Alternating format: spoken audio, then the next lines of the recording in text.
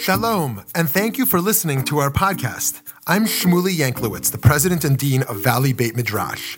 At VBM, we strive to bring you only the highest quality of Jewish learning, bringing cutting-edge ideas and innovative and pluralistic Jewish programming to the Jewish community that craves substance and insight is our passion, but we cannot do it alone.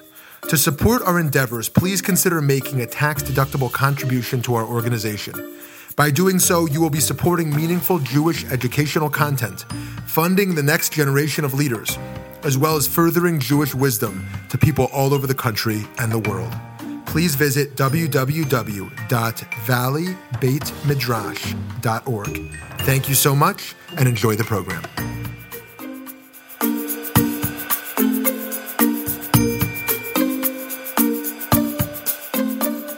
Living up to the best in our souls. That's quite a topic. Almost exactly a year ago, last year, when was Pesach? Just recently, right? So last year, during Pesach, as I was preparing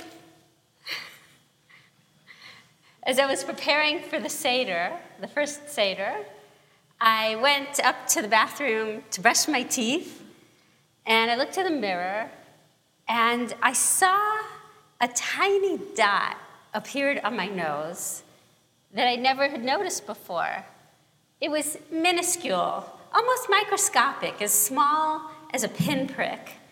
And I thought nothing of it. I ignored it. But it didn't really go away. And I showed it to my dermatologist, and even my dermatologist didn't think it was a big deal at all. And I just ignored it for a while. And then on Friday morning, July 9th, I went to the doctor to have this tiny dot as small as a pinprick removed. And it was supposed to be a totally routine procedure. But by the end of that day, it turned out that the tiny spot was actually the tip of an iceberg, and beneath it, there was an extensive infiltrative tumor. And by the end of that day, basically I was missing my nose, a lot of my nose. And it all happened so quickly. The cancer wasn't on my arm or on my leg. It was bullseye smack in the middle of my face. My nose was gone, and I'd need to get a new one really fast. The surgeon who removed the cancer told me I was going to need total nasal reconstruction. I didn't understand what those words meant or who to go to for help. The whole thing was so crazy, so unexpected. And I always liked my nose.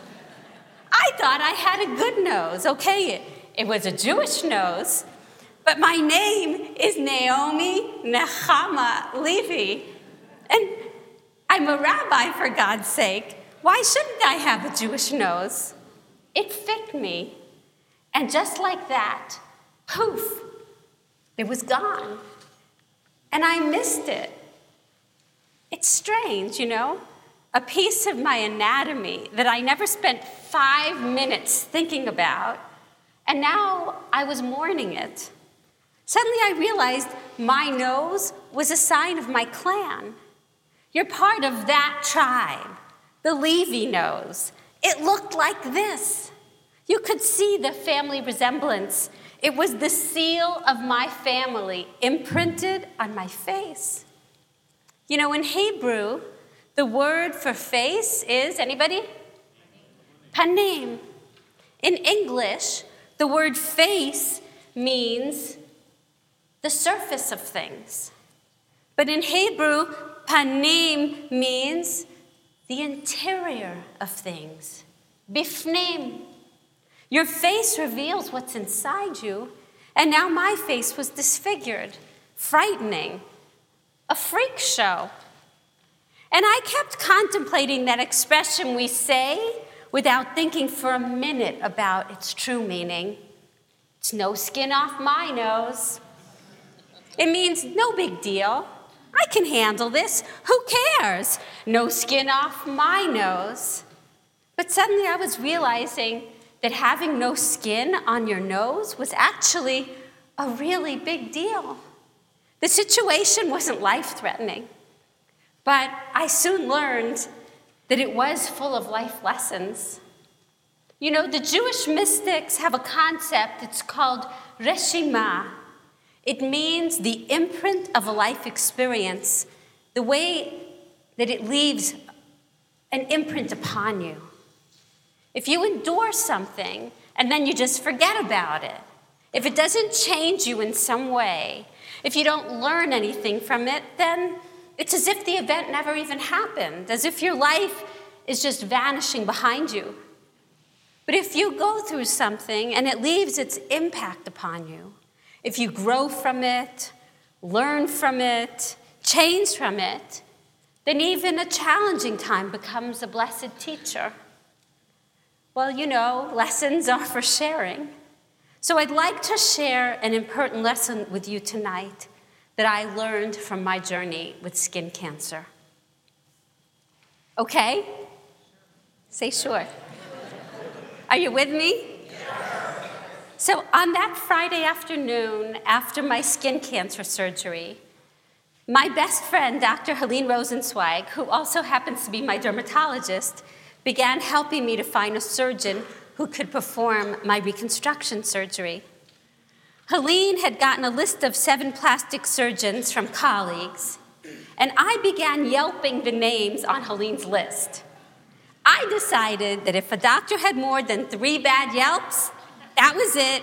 I scratched that name off my list. By Sunday afternoon, I had 2 doctors on my list and 2 appointments set for Monday. But later that evening, I remembered a woman named Birdie Lifson Pompan, who's a member of my Neshuva spiritual community. I said, Birdie, of course. I remembered Birdie's story. Birdie was a top Hollywood agent at the very famous firm Creative Artist Agency. She lived a fast-paced life making Hollywood movie deals with some of the most famous clients in town. And she had the perfect skill set for taking care of her clients and navigating her way through complicated negotiations. Of course, she flew first class wherever she went, and by night she'd lie in bed and read movie scripts. But suddenly, out of nowhere, Birdie developed a facial paralysis, and an esteemed, renowned LA doctor misdiagnosed her with only a temporary paralysis when it turned out that Birdie had a brain tumor. And Birdie's life was upended. Not only that, but just a month later, her father was told he had only 2 months to live. But Birdie found a doctor who promised that she could give her father not 2 months, but 2 more years of quality life to live. With her dogged persistence, Birdie was able to provide her dad with that blessed extra time with his loved ones until his death. And then Birdie's brother was misdiagnosed with tension headaches. He died of brain cancer. So many tragedies. I suppose Birdie could have looked at all this suffering and loss and said, I'm cursed, or God must have it in for me, or she could have become bitter and frightened. But instead of crushing her, Birdie's experience awakened her and transformed her life. Suddenly, Birdie saw that she could take the exact same skills that made her a top Hollywood agent, the skills she excelled at, and use them to be an advocate for patients. So Birdie woke up one day and she quit her job at CAA and set out on her new calling to be an agent for patients, pairing up every patient with the best possible doctor for their particular illness, using the same set of skills not to make movie deals, but to save lives. And whenever I think of Birdie, I imagine the arc of her life from God's vantage point. All these years, God's been waiting patiently and saying, yes, my Birdie's making a good living and helping people, but when is she going to realize why I gave her these very powers. I imagine God saying, I've given her all the right skills, but when is she going to wake up and use them for the right reason, for the purpose I planted them inside of her? Well, these days, instead of reading scripts at night, Birdie reads medical charts and journals and all the recent articles about clinical trials. And Birdie no longer flies first class. Oh no, trust me, she flies way higher. So on that Sunday night, as I was searching for the right doctor to perform my reconstruction surgery, I just knew Birdie could help me and tell me what to do. So I reached out to Birdie and I told her what happened to me.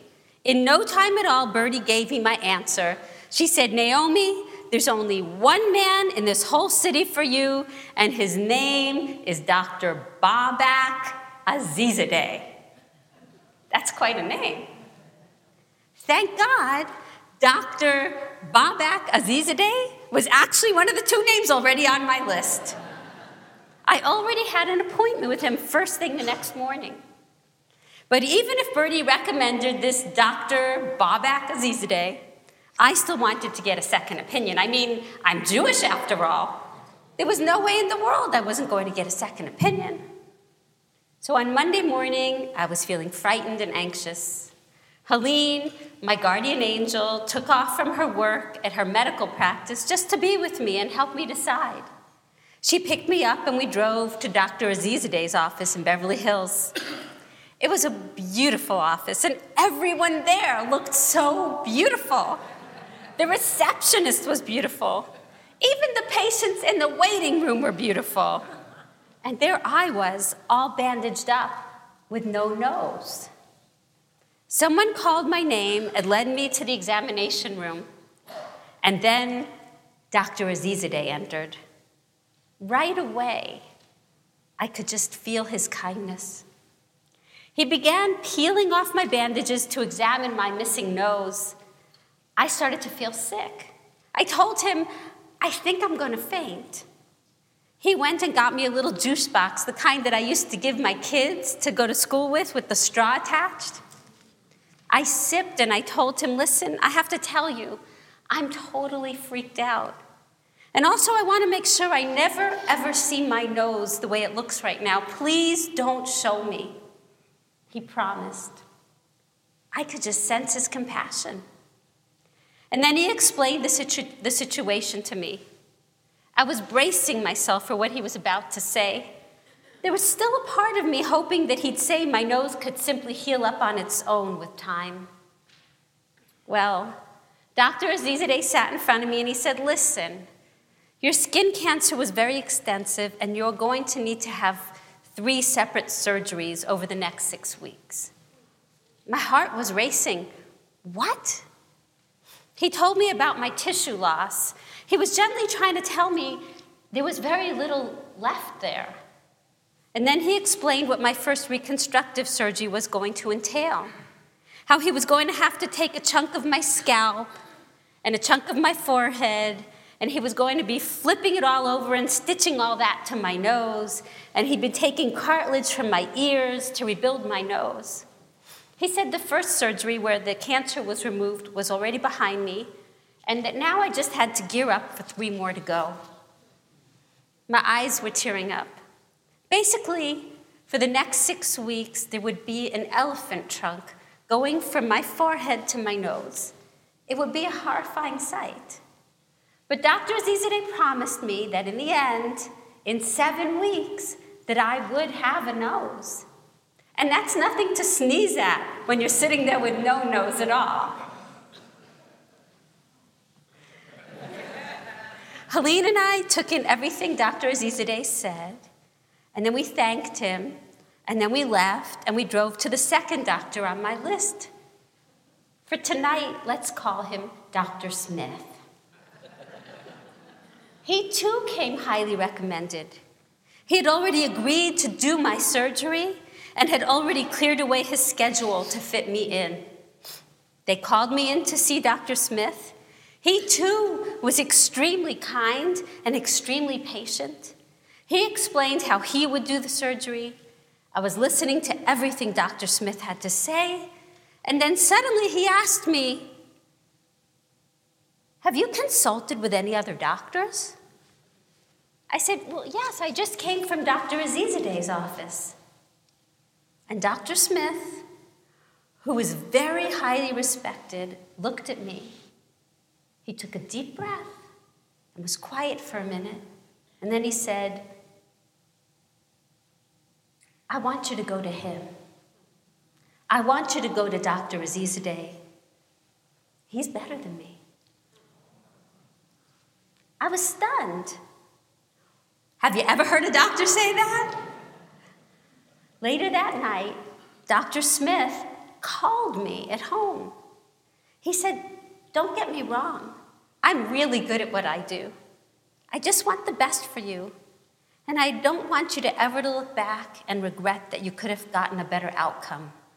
Dr. Azizadeh is the best, and that's what I want for you."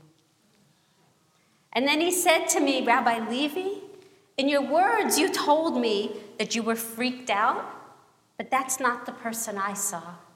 I just want you to know that." I was so moved. I said, "I can't thank you enough for your care and for your humility."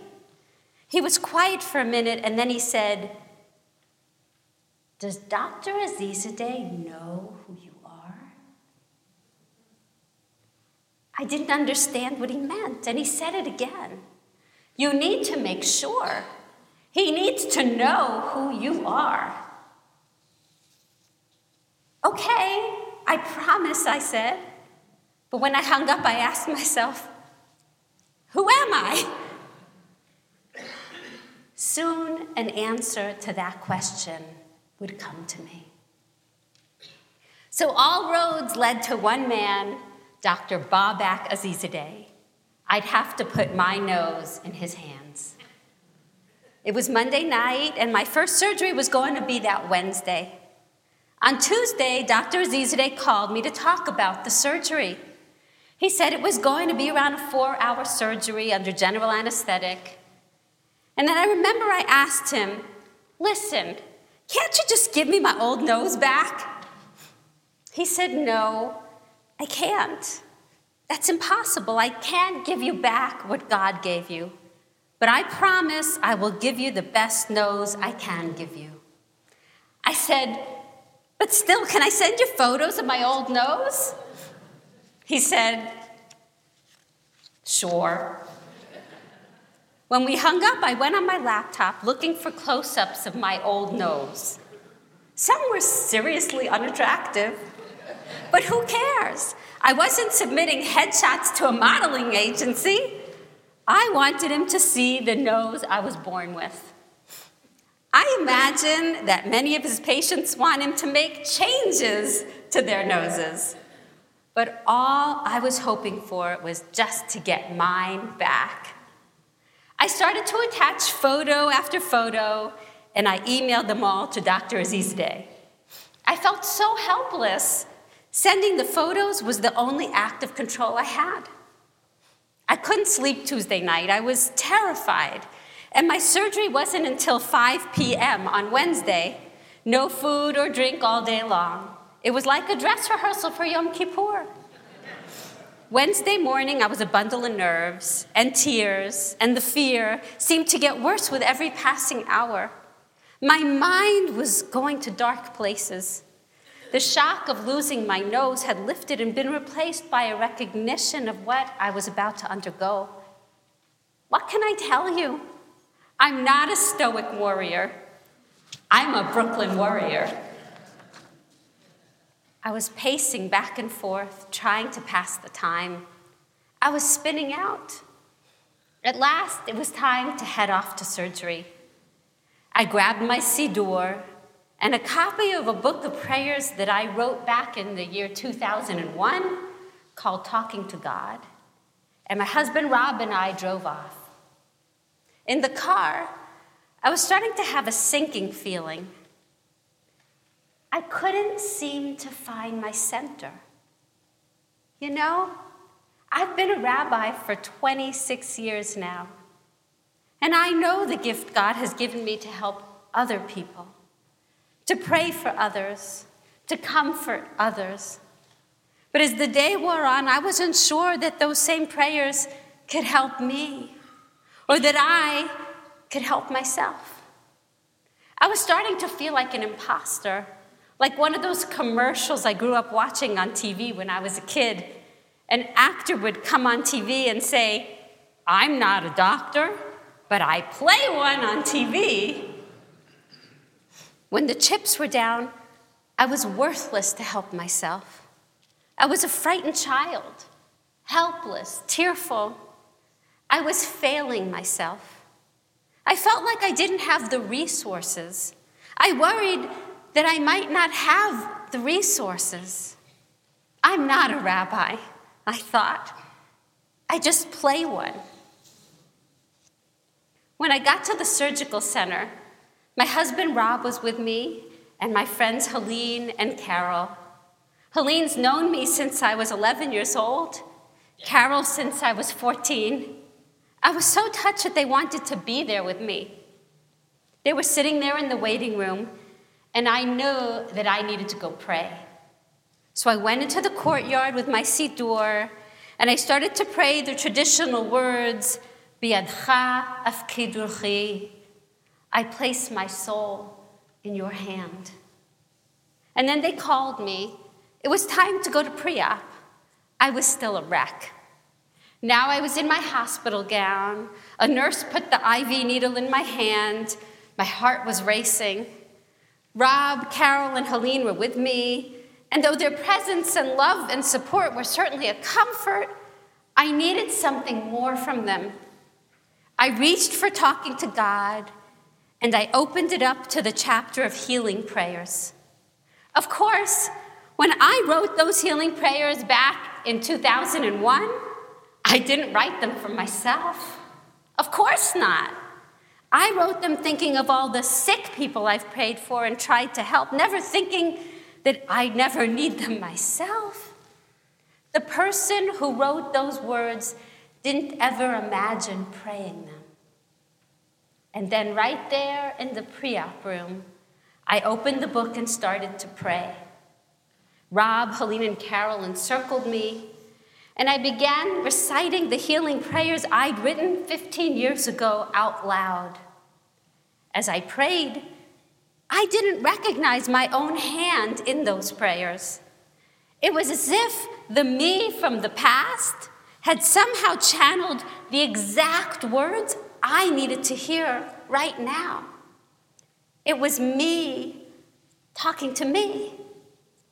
I just took the prayers in like somebody had given me a gift. I cried. Things started shifting. The air in the room even. And then I said to Rob, Helene, and Carol, now I'd like you all to put your hands on my head and say this blessing over me.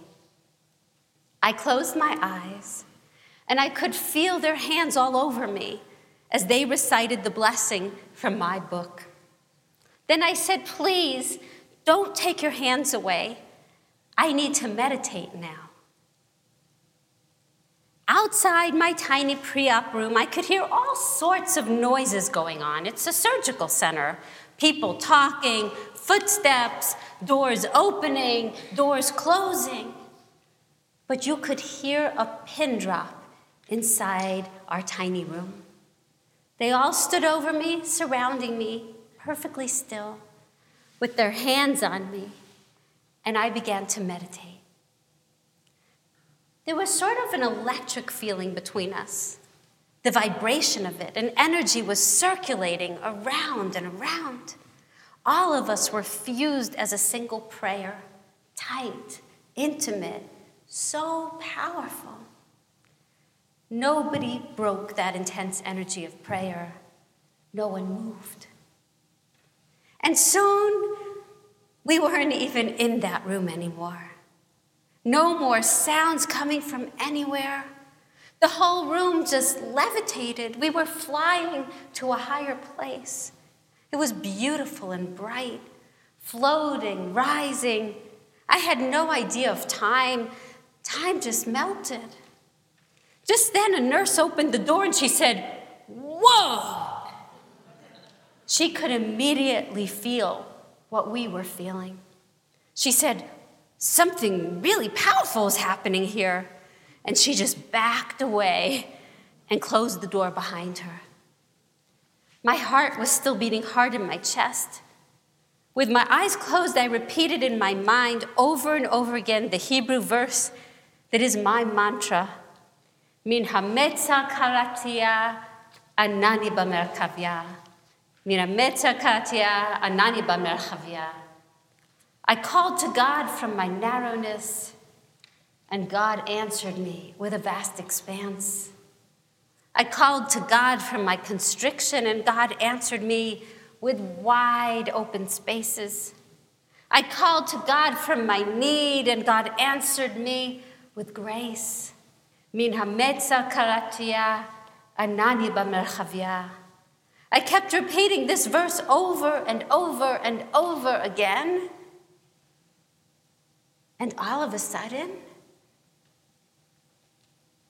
I crossed a river. From drowning in waves that were engulfing me to the purest, stillest water I have ever seen. It wasn't something I did. It just happened. Grace. All that turbulence was gone, and all I felt was absolute stillness.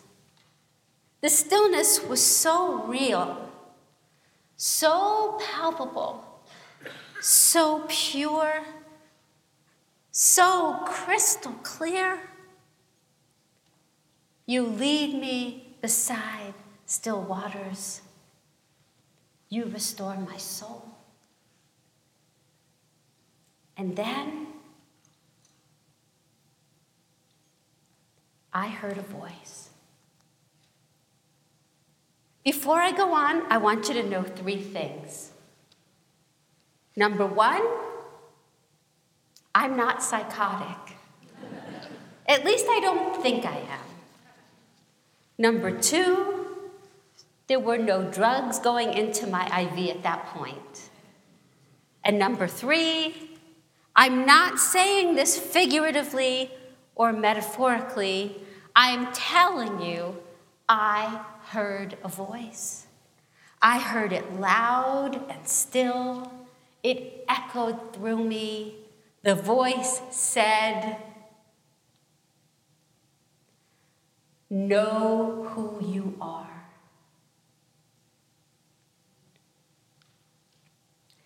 Know who you are.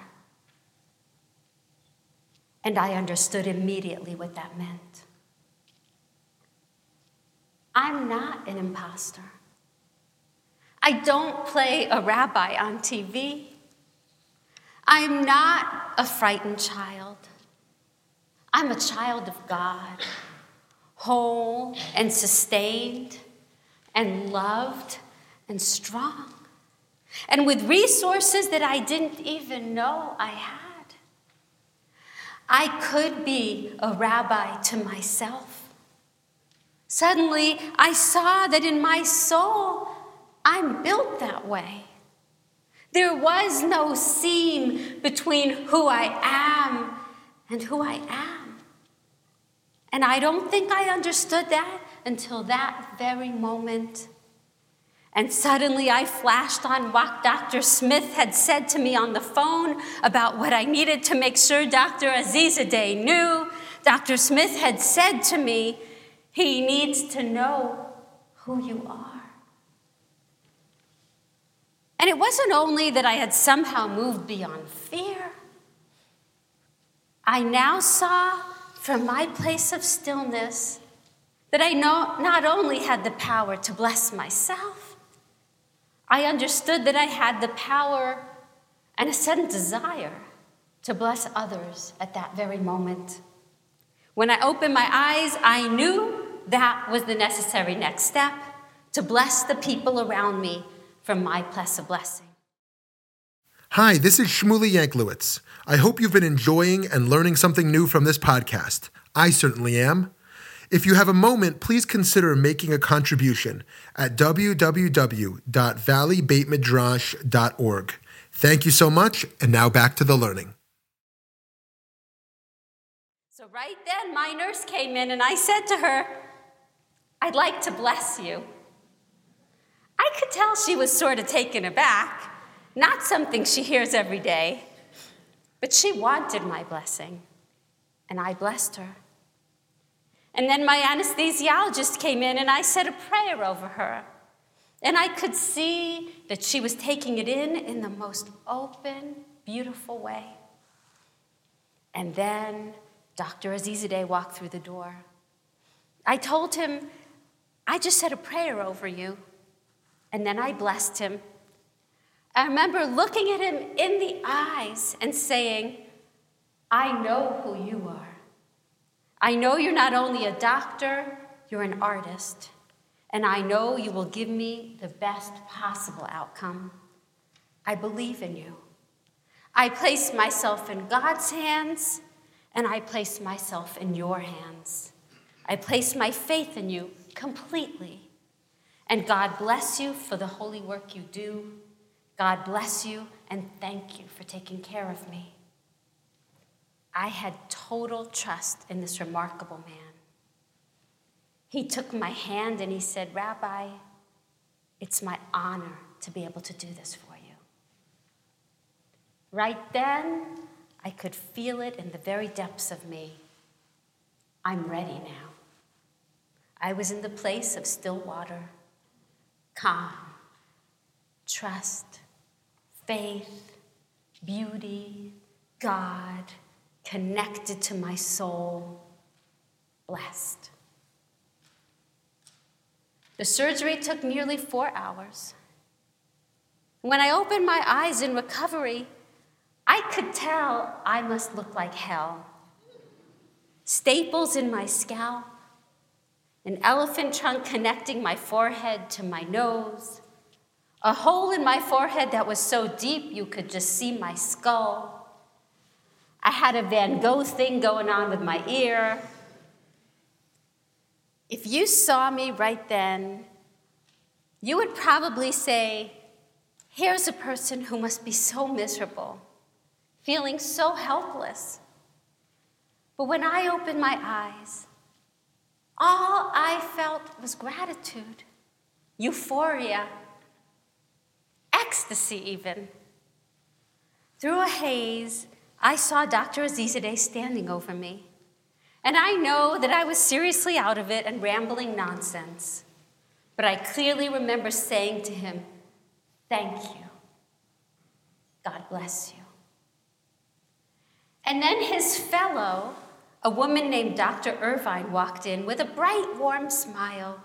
She said to me, "You know, Dr. Azizadeh was so meticulous during your surgery. And did you know that he had a photo of you hanging up during the whole surgery?" I must have bombarded poor Dr. Azizadeh with maybe 15 photos of me the night before. I wondered what photo was hanging up during my surgery. She said, "Oh, it was quite a sight. A photo of you wrapped in a prayer shawl, with your eyes closed, and your hands were on your son's head, blessing him." "Know who you are," I whispered to myself, still in a haze.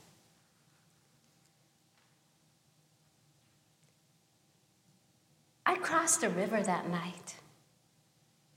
And the strange thing is, I've never gone back. It's been over a year now.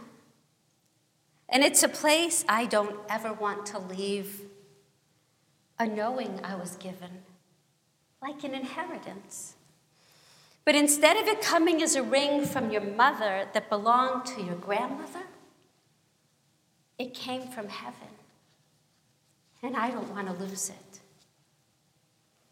And at this moment, on this night, all I want to do is share the inheritance I received with you, to bestow it upon you. Are you ready to receive it? Yes. Are you? Yes. Do you mean it? Yes. Here it is. Here it is. Know who you are. Know that there are internal resources planted inside you to do things you can't even imagine you're capable of. That's my prayer for you. A big, eye-opening change. Know who you are. Let these 4 words become your mantra. Don't set your sights too low. Understand what you're capable of. You are a child of God. You are strong. You are loved. You are not alone. What are you praying for? What do you want? What's your big ask from the soul of souls? God has great hopes for you. You've been given the power to go to a very sacred place. So for God's sake, listen. Listen for a voice that will tell you something about you that you didn't know before. Listen for it. Know who you are. Not the title that's printed on your stationery. It's not written on your diploma. It's not listed on your resume. It's imprinted on your soul with vision, clarity, and expansiveness. Your soul's voice is God's call to you. Daily, God is saying about you what I imagine God was saying about Birdie. Look at the gifts I've given you. When are you going to use them for the purpose I planted them inside of you? When? Many of us experience that nagging feeling that we've somehow missed our lives, that maybe we've slept through them, that our life happened without us, that we've never fought for it. That nagging feeling is your soul talking to you, trying to wake you up. When we take the time to look back on our lives, we usually find ourselves regretting 2 types of sins. The first are sins that we committed, the actions that you regret. I lied, I hurt someone, actions that you still have the power to repair. But the second type of sins are much tougher to deal with. These are all the things you haven't done, all the things you could have done, all the things you were born to do but didn't do. How do you repair that? I'm not talking about some bucket list of all the adventures you meant to have. I'm talking about the apology you never made, the forgiveness you didn't offer, the words you never spoke, all the goodness you intended to do, the person you hoped to become, the mission your soul was sent here to accomplish. These sins are the most painful of all to face. An unlived life? How do you repair that? What's the dream or the prayer you've been too frozen or afraid to speak of? What yearning have you been too frightened to fight for? What has your soul been longing for? What do you want? And can you capture a vision of how to achieve it? I'd like to help you with the vision piece, okay?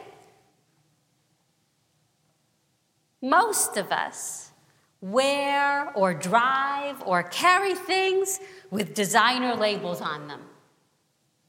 Right? We are walking billboards for the companies that make our clothing, our shoes, our purses, our watches, our cars, as if they say something about who we are. I want you to know that there's a designer label on you right now, and trust me, it doesn't say Prada or Porsche. It's written across your forehead and across your heart in big capital letters. G-O-D. The Creator's seal is upon you. Let it inform your actions, your thoughts. God's seal is on you, in your essence. You were created to become a walking advertisement for the one who designed you. You are unique, one of a kind. There has never been anyone like you. Know who you are. This is the lesson I learned from my first reconstruction surgery. This is the inheritance I received, and I am so honored to share this teaching with you. There can be a very big distance between who you think you are and who God knows you are. Yes, there was still a 7-week journey ahead of me, and 2 more surgeries, and many more lessons to learn and to share.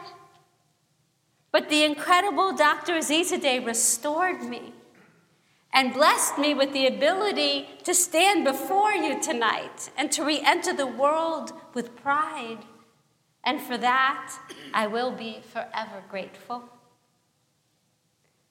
The seal of the Creator is on you. God is waiting for you to finally use the gifts that are already planted inside you. A new time of blessings is waiting for you. Know who you are. Amen.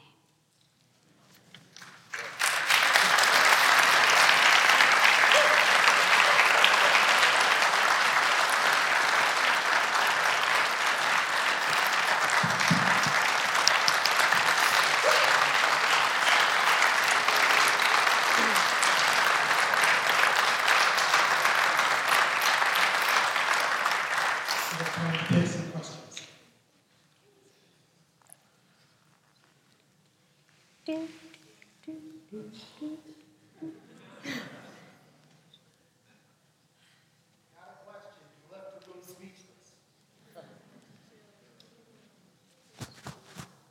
Sorry, I didn't mean to. It happens a lot to me. Yes. So do you think something bad has to happen to someone in order for them to wake up? No, I don't think something bad has to happen. But I think we have to be willing and prepared to listen to a voice calling deep inside. And I think, as I said in the dinner, it's farther from us than we can ever imagine, and closer to us than we might ever know. So it's all about the art of listening.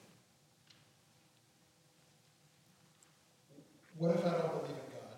Or if I find the God project to be so abstract that it can't be transformative for me as a spiritual practice? You know what? I think my next book is going to be called Prayer for Atheists. Because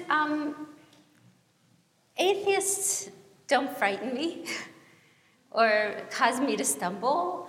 You know, it's so interesting. I once read a Hasidic teaching that goes like this: God loves the atheist. Why does God love the atheist? Because if a person is in trouble and they turn to a believer for help, the believer might say, I'll pray for you. The atheist has no recourse but to help. So God loves the atheist. But in all seriousness, you don't have to believe in God to hit upon the internal resources that are planted inside you and to have an eye-opening awakening to understand what you're all about, what your potential is. And too often, we don't give ourselves the chance. We just underestimate ourselves.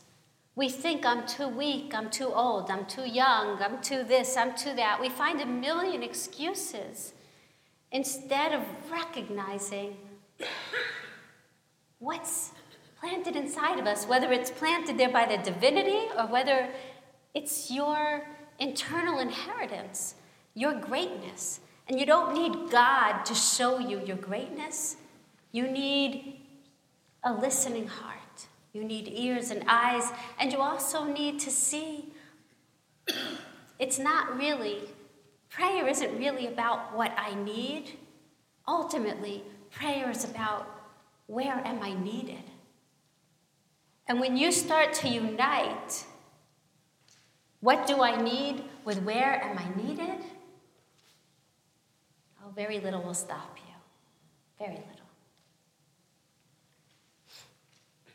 Rabbi, you had the benefit of reading your own writing to help you realize who you were. And many of us in this room may have years of experience, either in our professional careers or through life experiences to help us know who we are. What advice do you give to young people in helping them find who they are? You know, I can't say for sure that this is one of the hardest times in human history for young people, but I certainly would say this is a uniquely difficult time for young people. And I see it over and over and over again. Young people just directionless, coming out of college, not knowing what they want to do, who they are, what they're about. You know, they were taught, our society said, do what you love. But sometimes what you love, you can't make a living at. And they haven't been taught to be practical, a lot of them. Or a lot of them have been brainwashed by this century's gold rush, you know, that they're going to make it big with a startup. But you know what? The numbers of people who make it big with a startup are minuscule. The rest of them are, you know what? So it's really the same, you know, all right, I think that sometimes young people have these grandiose plans and they forget to just look and take stock of who they are, what their gifts are, and what they can give to the world, and how to do it. And I spend a lot of time counseling rabbis and counseling college students and post-college students. And another category of people that I end up counseling a lot are aspiring actors. And it's the same kind of thing. Like, at what point do you say, I'm 40 years old, and I don't have 2 nickels to rub together, and what was I born to give to this world? LA.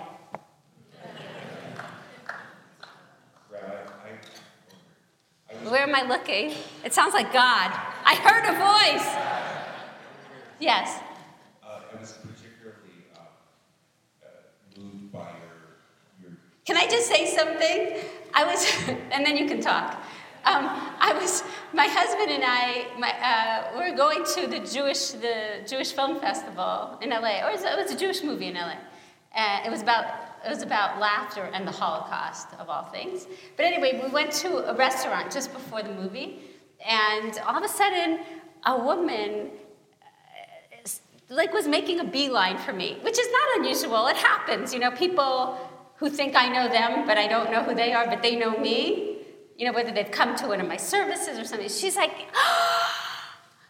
and I was like a deer in the headlights. I have no idea who she is, none. Just completely, I have no idea who she is.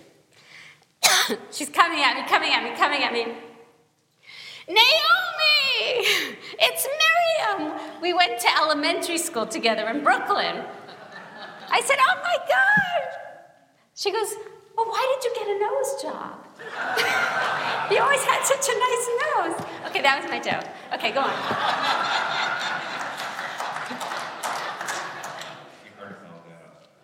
Okay. I was particularly moved tonight when you spoke a lot about it sounded to me like there was a lot of power transformation that came about through the presence of close friends when you had that powerful experience when the nurse backed out of the room, the way you spoke about Dr. Azizi. You're not the only one who can't pronounce it. Azizadeh. Okay. I told him I was going to talk about him tonight. So what is the role? It sounds like in order for you to come to this moment and this transformation that you experienced. He's Jewish, by the way. Persian Jew. Go on. So what will did others help play in your ability to come to this place? Because it seemed as though you had close, supportive friends and warm relationships here that allowed you to experience this. You weren't on your own. And I wonder, how does that play into the 21st century when so many people are living independent lives and lack of community structure? It seemed to me unless I misunderstood, but from what I heard from you is that you gained a lot of clarity through who you were surrounded with and how they helped you come to this meditation point.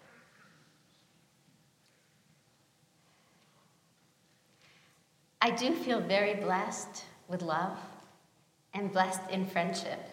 And even though I come from Brooklyn and I live in LA, just by chance, by a wonderful coincidence, my two closest friends are people who have known me.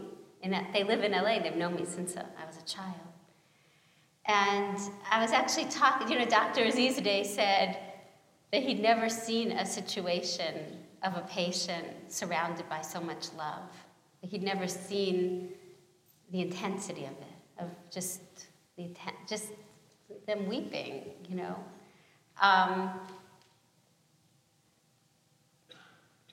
But what I wrote, if I had Talking to God, if I had the book with me right now, does anybody? You have it. What I wrote, the prayer that I wrote. An amazing book. Thank you. Thank you. I'll give it back. No, it's okay. What I read.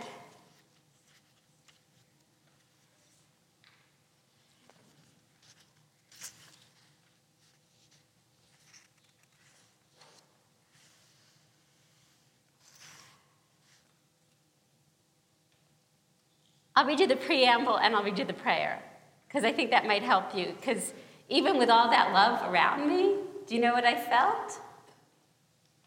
Alone. It's natural to be frightened when we become ill. We feel vulnerable. We worry. We want to know that everything will turn out all right. We sometimes feel alone even when loved ones are by our side. The illness lies within us, and no one else knows exactly how we feel. Prayer has the power to transform our fear into faith. It reminds us that we are never alone. Everything we are, body and soul, is in the hand of God, whose presence fills the universe and who is as close to us as our own breath. No matter what this unpredictable world sends our way, with God by our side, we can find the strength to confront our fears. So pray and welcome God's healing power. And this was the prayer, one of the prayers I said. I'm sick, God, and I'm frightened. I feel so alone. I'm scared of doctors. I'm scared of pain and uncertainty, of feeling helpless. Be with me, God. Be there when others fail me. Be my strength and my protector.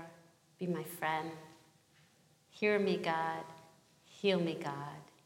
Lead me back to strength, God. Back to health, back to life, back to you. Amen.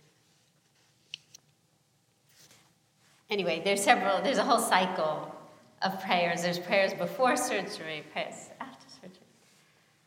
All I can say is that it's certainly true that I do feel blessed in friendship and blessed in love. And it is also true just what Rabbi Shmuley was saying before I spoke, the lecture he's about to give about how we're disconnected. But one of the things I've learned, I was speaking to, where's Barry? Can you stand up a second?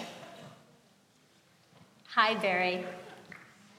So she came up to me right before this lecture and said that she was ill on Yom Kippur and unable to go to shul. And she turned on her computer and found my service, broadcast live. And she's part of my virtual community. And even though technology can distance us from one another, it can also create closeness. And I was actually sharing with Rabbi Shmuley that Nashuva, my spiritual community, endeavored to begin webcasting Kol Nidre services probably about a decade ago. This year we had 70,000 people live with us online for Yom Kippur. And if you could see the letters that I receive, but more than that, I was telling Rabbi Shmuley, there's a live chat going on during the service with people comforting one another online, telling each other, I feel lonely, I had a loss, I miss my dad, this and that. And it's some kind of world that's happening. The world is certainly getting colder, and it's getting warmer at the same time. So I think that there are ways that we can create community even when our friends are far away, or even when we feel alone, that there are ways to reach out. One experience you didn't just share with me was that someone in the hospital, towards the end, their child reached out to you and said, thank you for giving my father his last Yom Kippur service. She said, if you could see my daughter on her grandfather's lap, singing these prayers with him when he's in hospice for his last Yom Kippur, you will know what a mitzvah you've done. Thank you. That's very good. Mike, you've mentioned trust, Rabbi, and I was wondering how gratitude plays into the process that you're talking about, and how it did for you, and if it does.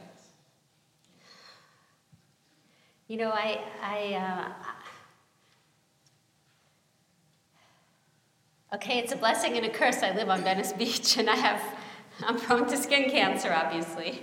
But I'm much more cautious. I never was, I'm from Poland. I was never somebody who was sunbathing. It wouldn't work anyway. I would just turn pink like a pig. But almost every day, 5 out of 7 days a week, I ride my bicycle on the water for about 12 to 18 miles. It's my meditation, it's my life. It's my lifeline. And every single day, I have a practice that I call my gratitudes. So I might ride in one direction quietly, but on the other side, when I'm turning around, I do my daily gratitudes, and I literally I just out loud, Thank you, God, for this beautiful day, for this sky, for this sand, for this water, for my family, for my life. And I think it's so important. I say Shehechianu every single morning. It's just part of my daily practice. I say Shehechianu every day of my life, ever since that surgery. And I do feel it. And I think, scientists have told us that the key to happiness is that one word, gratitude. And it's something that is so important not only to have, and it's not something that you're born with, like it's a practice that I have, that you actually have to develop that muscle, but it's a muscle that's so important to develop in our children. Gratitude.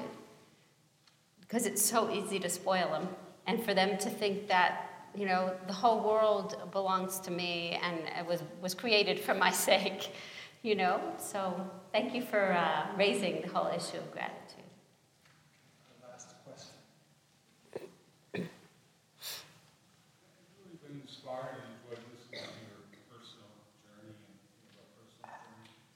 But the world where we see so much, we see is evil. We see so much cruelty in humanity. Do you see these things as people who do not listen to God?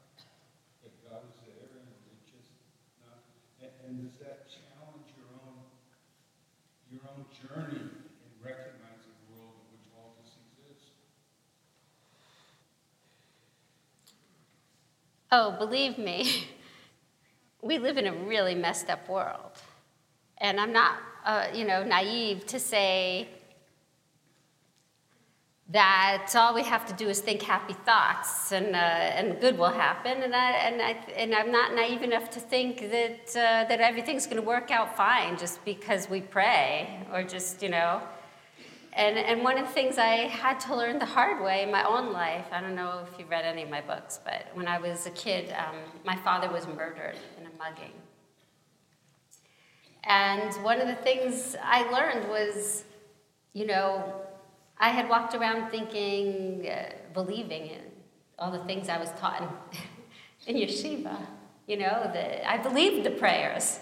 Al hatzadikim, ba'al hachasidim ye'emuna rachamecha, that God looks after the righteous, And to me, it all sounded like lies. I mean, it's the day after Yom HaShoah, after all. Right? The whole thing sounded like a bunch of lies. I couldn't say, when I would get to that passage in the Amidah, I couldn't pray it. It was gone. I couldn't say it. Until I saw many years later, when I was in college, that, maybe God's job description isn't evil prevention. I used to think it was.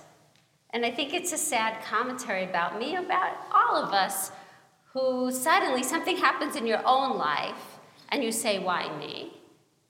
When the truth is, if I had ever opened the newspaper any day of the week with real heart, I would have understood something. That every single day, innocent, beautiful people, children, are dying and suffering at the hands of awful people and also at the hands of horrific diseases, natural disasters, but also just human cruelty. I think maybe it's a little bit simplistic for me to think, if they only believed that the world would be a better place. But you know what? I just finished writing a book about really my deep belief that within us there is a compass that's always pointing us to the ways that we are connected, to the ways that we are all related, to the ways that we all are brothers and sisters. And it is my prayer, and it is my hope that humanity will uncover the image of God that's planted within, and that the day will come when people of all races and faiths will join together in some sort of meta-religion, a religion we can all agree on, not to lose our particularism, but to agree on certain tenets of a faith in the oneness of all creation. You know, and then the words of Aleinu will come true.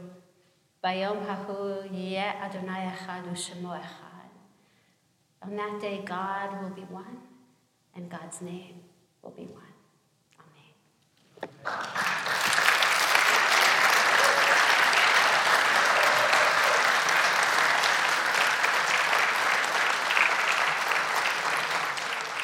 Thank you.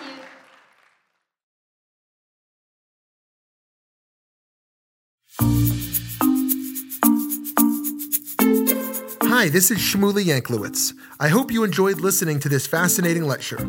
At VBM, we strive to bring you only the best in Jewish educational programming. To do this, we host a wide variety of events throughout our learning season, including panels, classes, and lectures, like the one you've just listened to. Please consider going to www.valleybeitmidrash.org and donating to Valley Beit Midrash to support the expansion of meaningful Jewish education. Thank you so much for listening.